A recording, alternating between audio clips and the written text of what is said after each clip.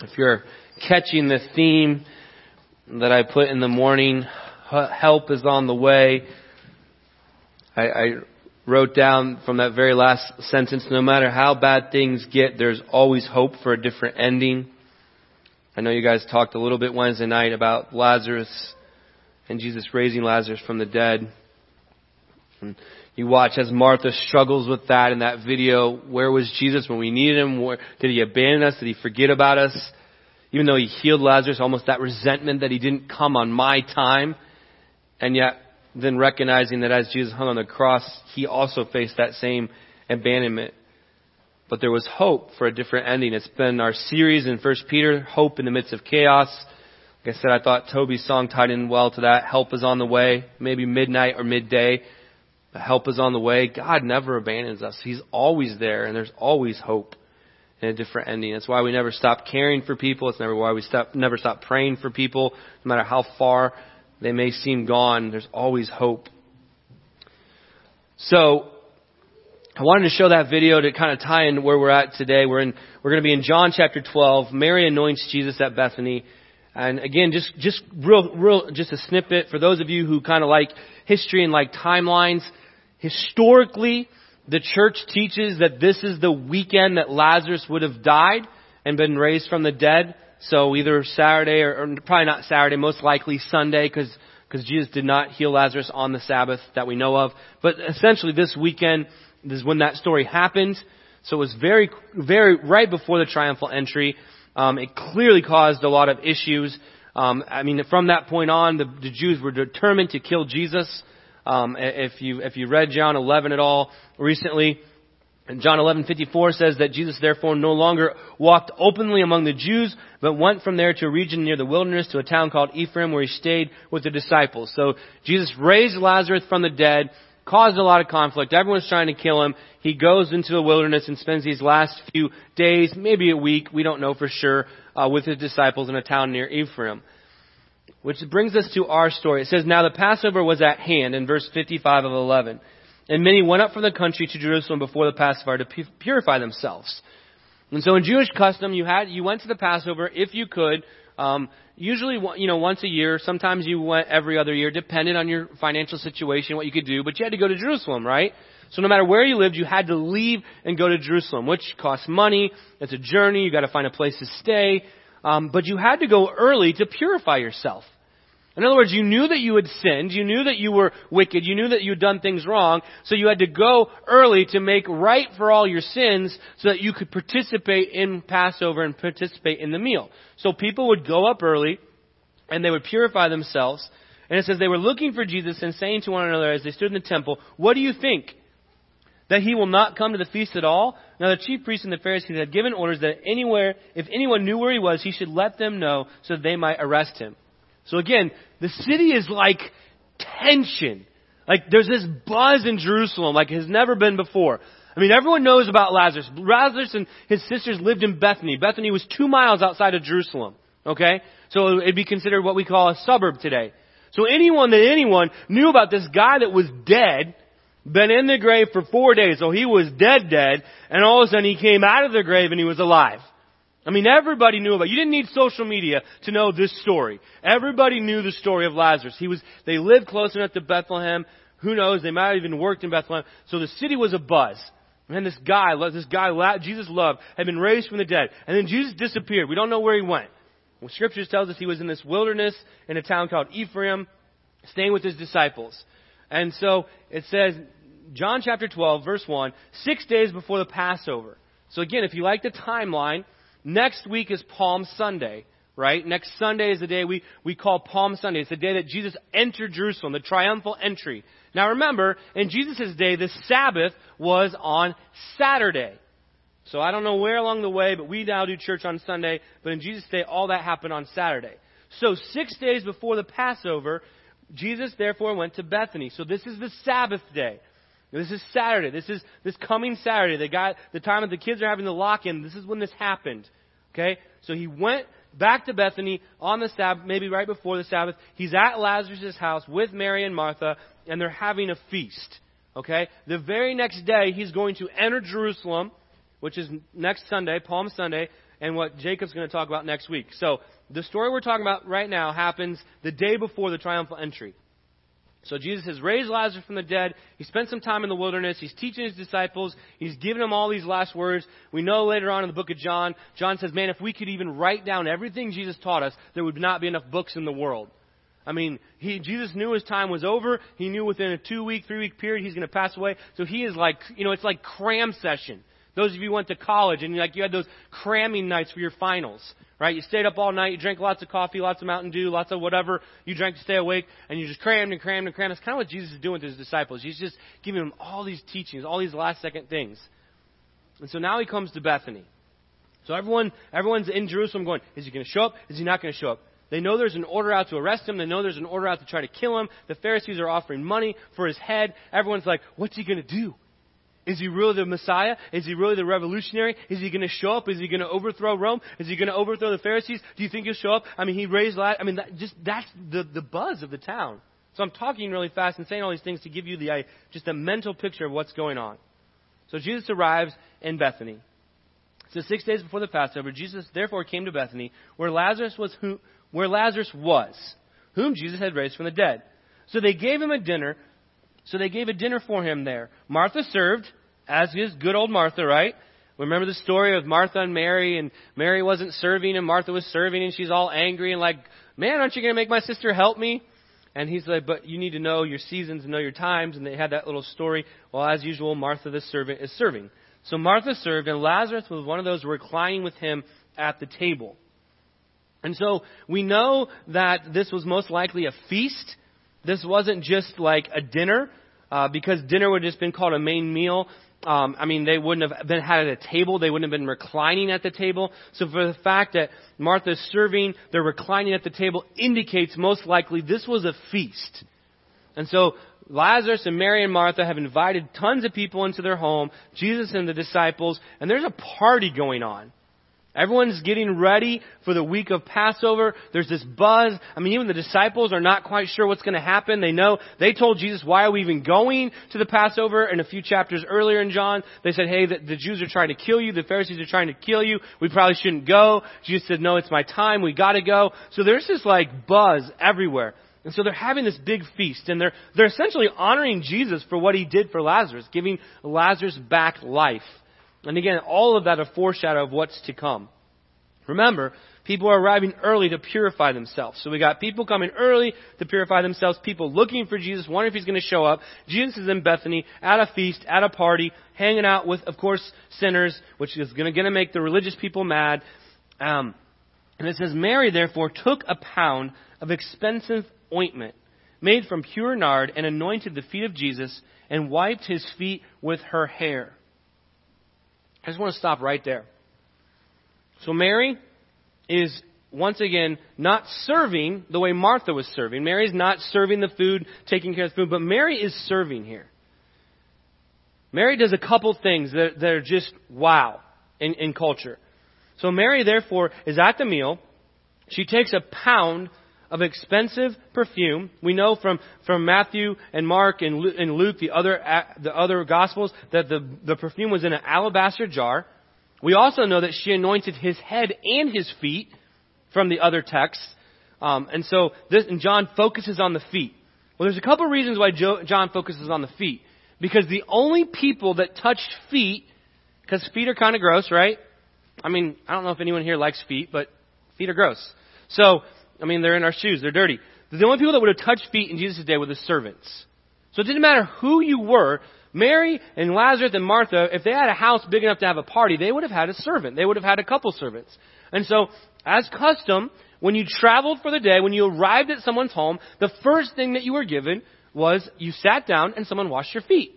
So the servant would sit you down and wash off your feet because your feet were dirty. Because it's a dusty road and you have sandals on and your feet are filthy. And then they would actually give you some oil or perfume, so to speak, to put on your head and like put under your armpits or whatever so that you smelled better. They didn't bathe on a regular basis in Jesus' day. So they'd enter a home, they'd wash their feet, they'd kind of wash their head, they'd wash their face. Hence why the Muslims today, when they go to pray, that's what they do.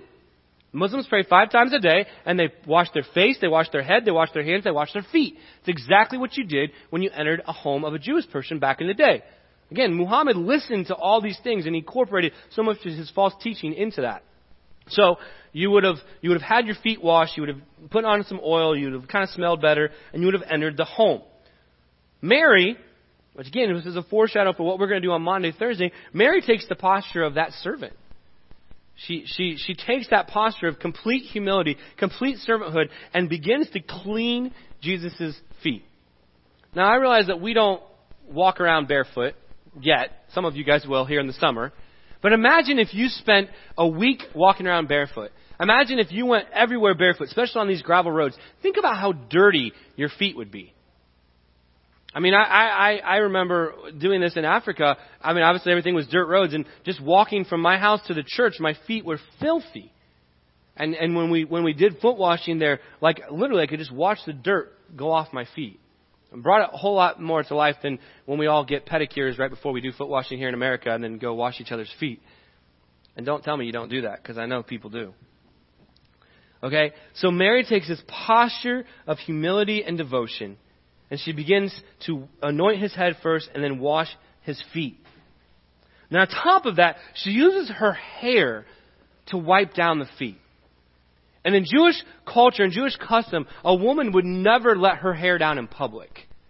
Okay, the hair would have stayed up in a bun.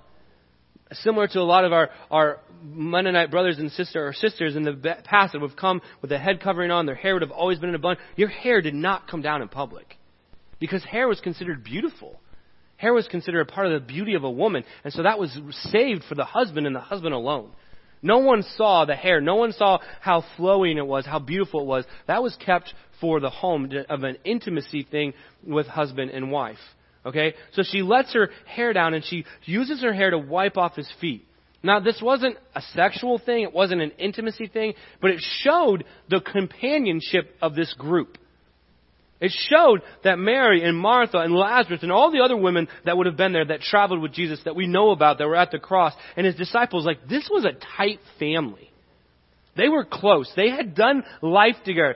We forget about that, but for the 3 years that Jesus traveled, these people traveled with him. These women, we talk about the 2 Marys, Mary Magdalene and Mary and Martha and Mary, his mother, and a few other women. They traveled with Jesus. They provided his meals. And the disciples traveled with him. This group had become tight. They were a family. For the last 3 years, they had been doing life and ministry together. And so this wasn't like a sexual thing at all, although people have tried to say that it is and that Mary and Jesus had a baby and were married. That's not at all true. It's showing the humility and her devotion to him. And the intimacy that this group had. This group was essentially acting like the church before there was even a church. And she took down her hair and she washed off his feet. So, again, you got a pound of nard, an expensive perfume.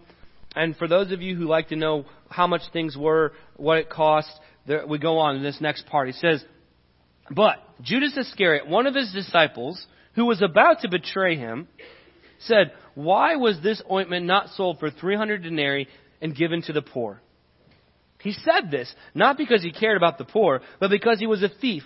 And having charge of the money bag, he used to keep himself to what was put into it. So Mary has anointed Jesus. She's wiped his feet. The whole house smells beautiful. And then we see the sin that's in the room. Right? Judas, in all of his pomp and all of his religious greatness, he's like, what a waste. You just let her pour perfume on your body? I mean, we could have sold that perfume to the poor. 300 denarii we could have given to the poor. I mean, he looked good. He looked awesome as he walked around with his chest puffed out going, what a waste. How can you let her do this? Why would you let that woman do this thing, Jesus? What were you thinking? Don't you care about the poor? Man, we've all kind of been there, right? We've all been the Judas at times where we kind of make an excuse for something that doesn't make sense and we try to justify it with scriptures. Or it just doesn't make sense. And yet, John lets us know, Judas could care less about the poor. He was a thief. He wanted the money. If 300 denarii went into the bag, he was taking a cut. He was keeping some for himself. He could care less about the poor. He could care less about the perfume. He could care less about Mary and her devotion because he had already made up his mind Jesus was not who he said he was. Jesus wasn't this Messiah. He wasn't going to overthrow Rome. He wasn't going to overthrow the Pharisee leaders. We need to wait for the next revolutionary, the next Messiah, because this guy is not it. Judas was looking for a Savior and a Messiah in all the worldly ways and missed out on the spiritual ways. So he wants to steal the money. He could care less what Mary was doing. And John reminds us of that. He was a thief, and he stole the money. He kept some for himself.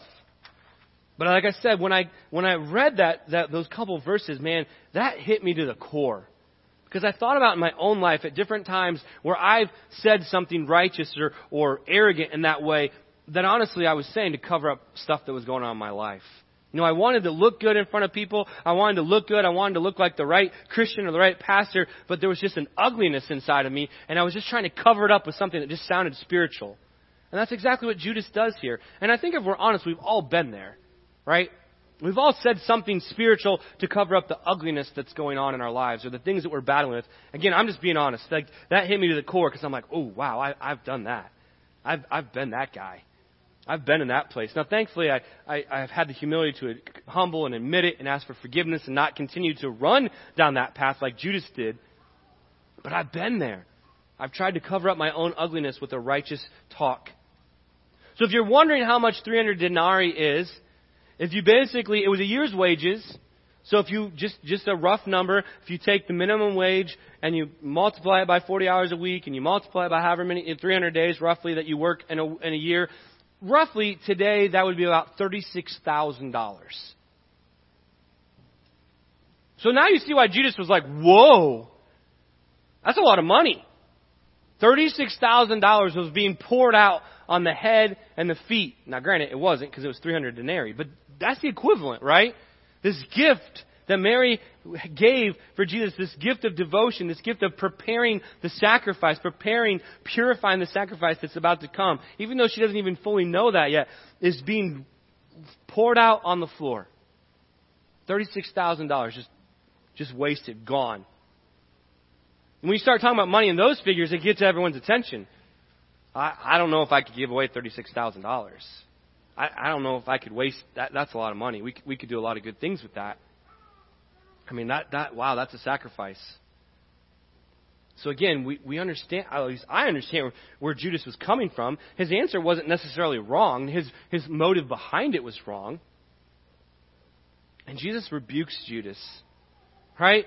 The King of Kings, the king that has a cattle on 1,000 hills, money's not an issue to him. He could care less about that. Verse 6, he says, or verse 7, sorry, Jesus said, leave her alone, so that she may keep it for the day of my burial. For the poor you will always have with you, but you will not always have me. Right? Jesus just quickly just shuts Judas down. He's like, what are you talking about? He's like, you don't get it. She's preparing me. She's preparing me. She's purifying the sacrifice. The same way that the Pharisees had to purify everyone. The Pharisees had to go in and prepare the sacrifices for the Passover. They had to prepare the rams and the cattle and the turtle doves and all the things that were going to go on. That's exactly what Mary is doing in this picture of Jesus. She's purifying the sacrifice that in 6 days is going to be on the cross, dying for the sins of mankind. She's preparing the sacrificial lamb. I don't know that she knew she was doing that. She was just anointing her leader, her God, her Messiah. She loved him. She was devoted to him. He had changed her life. He had given her back her brother. She knew that this was the one, and she just wanted to say that. But in the same sense, she was preparing the sacrifice. She was preparing the lamb to be slaughtered. And Jesus quickly rebukes Judas. He said, leave her alone. In fact, what she hasn't used, she's going to keep for my burial. And we know, again, as you read the story, and we'll look at on Easter, that Mary and Mary Magdalene and Martha and all these other women, they ran to the tomb that morning to finish preparing the body, using these perfumes on the body. And obviously they found the grave empty. There was no body there. And Jesus reminds him, he says, look, the poor you will always have with you, but you will not always have me. He said, the poor are not going anywhere. There will always be poor in the world, and you'll always have to make decisions on how to serve the poor. Jesus isn't saying don't give to the poor. By no means. He's simply reminding us that there will always be poor people among us. And as the church, as Christians, we're supposed to serve the poor. We're supposed to take care of the poor. And that was one of the commands that Christ and is all throughout Scripture He gives to us. And He's saying they will always be there. You'll always have to make tough calls. You'll always have to decide how you're going to serve the poor. But in this situation, you will not always have me. Enjoy these last moments with me. Hear my words. Enjoy this time because I'm going away. You will no longer be able to see me face to face. We can no longer talk face to face. We can't eat together. We can't laugh together. Now He sends His Spirit. We have the Holy Spirit. But just imagine that, if you will. Man, how many of us have always sometimes just felt like, man, I just feel like Jesus is never listening. Or God's not there. Or why can't I hear His voice? I mean, these guys got to eat with Jesus, laugh with Jesus, cry with Jesus, talk with Jesus, ask Jesus questions. Just see Him face to face. It would be absolutely amazing. And Jesus is like, dude, treasure what you have. I'm here with you right now. Treasure these moments. Treasure this time because I'm leaving you. And it's going to get tough. And it's going to get hard. And we see that, and we're going to look at that over the next few weeks. Man, after the triumphal entry, and we have the Monday, Thursday, and the Last Supper, and washing the feet. And then what does He talks about? He says, I'm the way, the truth, and life. He promises the Holy Spirit. He says He's the true vine. He talks that the world's going to hate you. Your joy is going to turn into, or your sorrow is going to turn into joy. I've overcome the world. I mean, He spends those last few hours in the garden. Chapter 15, 16, and 17 are all in the garden of Gethsemane, just saying these things over and over. He's like, I'm leaving, and the world is going to hate you because of me. The world is going to hate the church because of me. The world is going to hate Christians because of me. And it's true. The world does. When we act like Jesus, when we live like Jesus, when we try to be Jesus, people just think we're crazy. We're weird. We talked about it a couple weeks ago. Every day, at least 8 believers lose their life for the kingdom. Not in America, but around the world. He's like, you're not always going to have me. Then if you flip the page, I just want to say one thing about these last 2 verses, and then we'll come back to this story. It says, when the large crowd of Jews learned that Jesus was there, so they finally figured out where Jesus was, they came, not only on account of Him, but also to see Lazarus, whom He had raised from the dead. So the chief priests made plans to put Lazarus to death as well, because on account of him, many Jews were going away and believing in Jesus. And this is exactly the group that Judas fell in line with. Out of their pride, out of their arrogance, out of their self-righteousness, even though the evidence was right in front of them, they're like, nope, we're just going to get rid of it. Like, can you believe this guy? He's ruining everything. He's not here to overthrow Rome. He's not the Messiah we're looking for. He's telling us we got to not hold on to our money. We got to take care of the poor. He's ruining everything we've set up. We've worked for decades and decades to set up this perfect church and to be righteous and holy and look good. And He's thrown it upside down in 3 simple years. We've got to get rid of this guy. That was the message of the Pharisees. They couldn't stand what He was saying because He was dagging them in the heart over and over and over. He was pointing out their flaws. And instead of repenting and going, Lord, we're sorry. We're sorry. They're like, we got to get rid of the truth. We got to get rid of the evidence. So as long as killing Jesus, we got to kill this guy. Because who can deny a dead guy walking around alive? As long as Lazarus is alive, as long as Lazarus is promoting the gospel, as long as Lazarus is speaking, it proves we're wrong. So we got to get rid of him. So not only did they plot to kill Jesus, they plot to kill Lazarus simply because people were believing in Jesus, worshiping the truth, instead of worshiping the institution.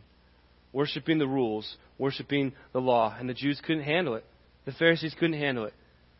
So what do we do when we don't like the truth? Well, we get rid of the truth. Nothing's new under the sun.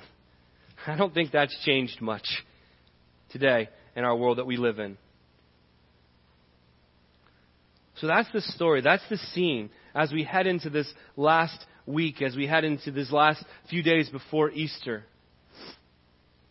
We've got Mary washing the feet of Jesus, preparing the sacrifice, preparing the lamb that is to be slain.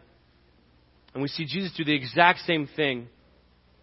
And I encourage you guys, man, to come on Monday, Thursday. If you've never come before, it's such a special time. April 1st, Thursday, 6 o'clock. That's exactly what we do. We in a way, reenact this. We get together. We have a simple supper like Jesus would have had. It's not a feast. We wash each other's feet. We participate in communion the same way that Jesus sat down in that meal and he washed all the disciples' feet, including Judas.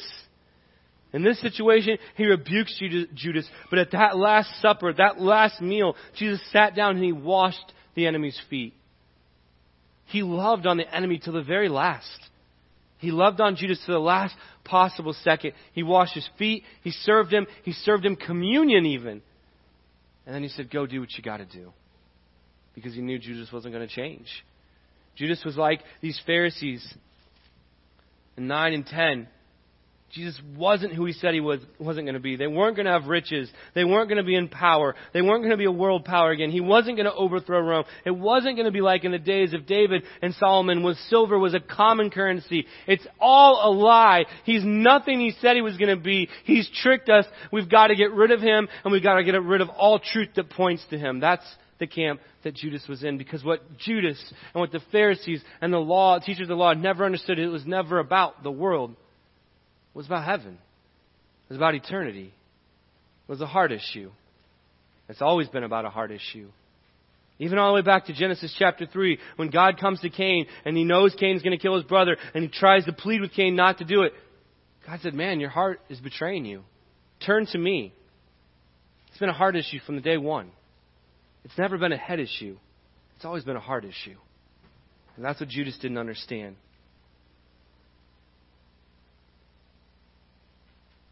So just four things that I wrote down from this passage. Just things that challenged me, questions I needed to ask myself. And I just want to share them with you as a way to close this sermon. It's not super complicated, it's just simple stuff. The first thing I wrote down is, do I understand the season and time God has me in? Let me repeat that for people that like to take notes. Do I understand the season and time God has me in? Lazarus, Mary, Martha understood their season was something unique. And Mary took that posture of humility and servanthood and began to serve the Master, began to serve Jesus. Judas didn't get it. He didn't understand the season. He was angry. He was frustrated. Jesus wasn't what he expected. He wasn't what he had pre-thought about. He was wasting money. He was wasting time. Judas had a wicked heart. So do I understand the season and time God has me in? Jesus understood it. Even though the disciples begged him not to go back, he went back to Bethany. He spends the Sabbath with his family. The next day he's going to enter Jerusalem and begin the last week of ministry. Knowing that it's leading to the cross. Knowing that he's going to lose his life. But he knew that's exactly where God wanted him. Am I willing? The second thing I wrote down is, am I willing to serve people with humility and devotion? Mary, in front of everyone, anointing Jesus, wiping his feet, spending an enormous amount of money on a special perfume to purify the lamb, to even use her hair, that devotion, that humility. Am I willing to serve people with humility and devotion? Am I willing to be Mary? Am I willing to put myself out there even when it doesn't make sense? Even when people are going to make fun of me? Even when people are like, dude, Mike's crazy. He's lost his mind. Am I willing to put myself out there because of my humility and devotion, not to serve people, but to serve Jesus? That was another question I asked myself. Am I willing to be sacrificial in my giving? I mean, when you think of how much money this was in common day terms, the amount of sacrifice that Mary took in buying this perfume and anointing, that's sacrificial giving. Am I willing to give sacrificially? Am I willing to give so it hurts? Or am I only willing just to give enough and make sure that it never hurts me? Because we can't take it with us. Right? You can easily spend it all. but you can't take it with you. Am I willing to give sacrificially? Do I trust that my God will continue to provide for me even when He tells me to do something that doesn't make sense economically, and yet I'm going to give sacrificially, and even though, okay, God, this makes no sense economically, but I know you're telling me to do it, so I'm going to do it because He'll continue to provide. The more we give sacrificially in our own lives and in our church, I believe God will continue to bless us. Because we've proven that we'll be responsible with that. So are we willing to give sacrificially? Am I willing to give sacrificially, even when it doesn't necessarily make sense economically? And the last question that I wrestled with is, like Judas, do I make excuses to cover up my sin with my righteous acts? And I'm going to be honest, man, I'm probably most guilty of that. Man, the things that I battle with, the sin that I struggle with, the things that wrestle inside of me, and just trying to cover that up with righteous devotion and righteous acts, instead of sometimes just going to my brothers, my accountability partners, and saying, man, I need prayer. I need help. I'm struggling. And no matter how much I pray or how much I read a devotion, it's not going to cover up with what's going on in my heart. I just need people in my life. So like Judas making excuses and trying to cover up for his own sin, do I do the same thing? And the reality is I do. If you're looking for a perfect pastor, you hired the wrong guy. I'm not. I struggle. I'm sinful. And so too many times, like Judas, I try to cover it up with righteous acts to make myself feel better, to look good, even though I know the battle that's dwelling inside of me. So those are the 4 things that challenge me in these simple verses. Do I understand the season and time God has me in? Am I willing to serve people with humility and devotion? Am I willing to be sacrificial in my giving? And am I willing to be transparent and not make excuses to cover my sin with my righteous acts? Not a super complex message, not a super deep message, especially given what we talked about last week. But just some simple things that I saw as we prepare to head into the triumphal entry, as we head into Palm Sunday, as we head into Jesus' last week, as we head into Maundy, Thursday, and eventually Resurrection Sunday. Because everything depends not just on that cross, but on that empty tomb. Everything God did, everything God said depends on Him first going to the cross to die, but more importantly, that grave being empty. Because in that empty grave, He proved He was who He said He was. And no amount of mental knowledge will that ever make sense. Because it's a thing we have to believe and we take on by faith, and it becomes that hard issue. Knowing that Jesus was who He said He was, and He asked us to live a certain way. He modeled us to live a certain way. And are we willing to do that, or are we going to keep justifying our actions like Judas did? So that's what I want to leave you with this morning. To end our morning, yesterday we had a day of prayer. I don't know how many people ended up signing up. I didn't get to see that, the last count. But I hope you participate. I hope you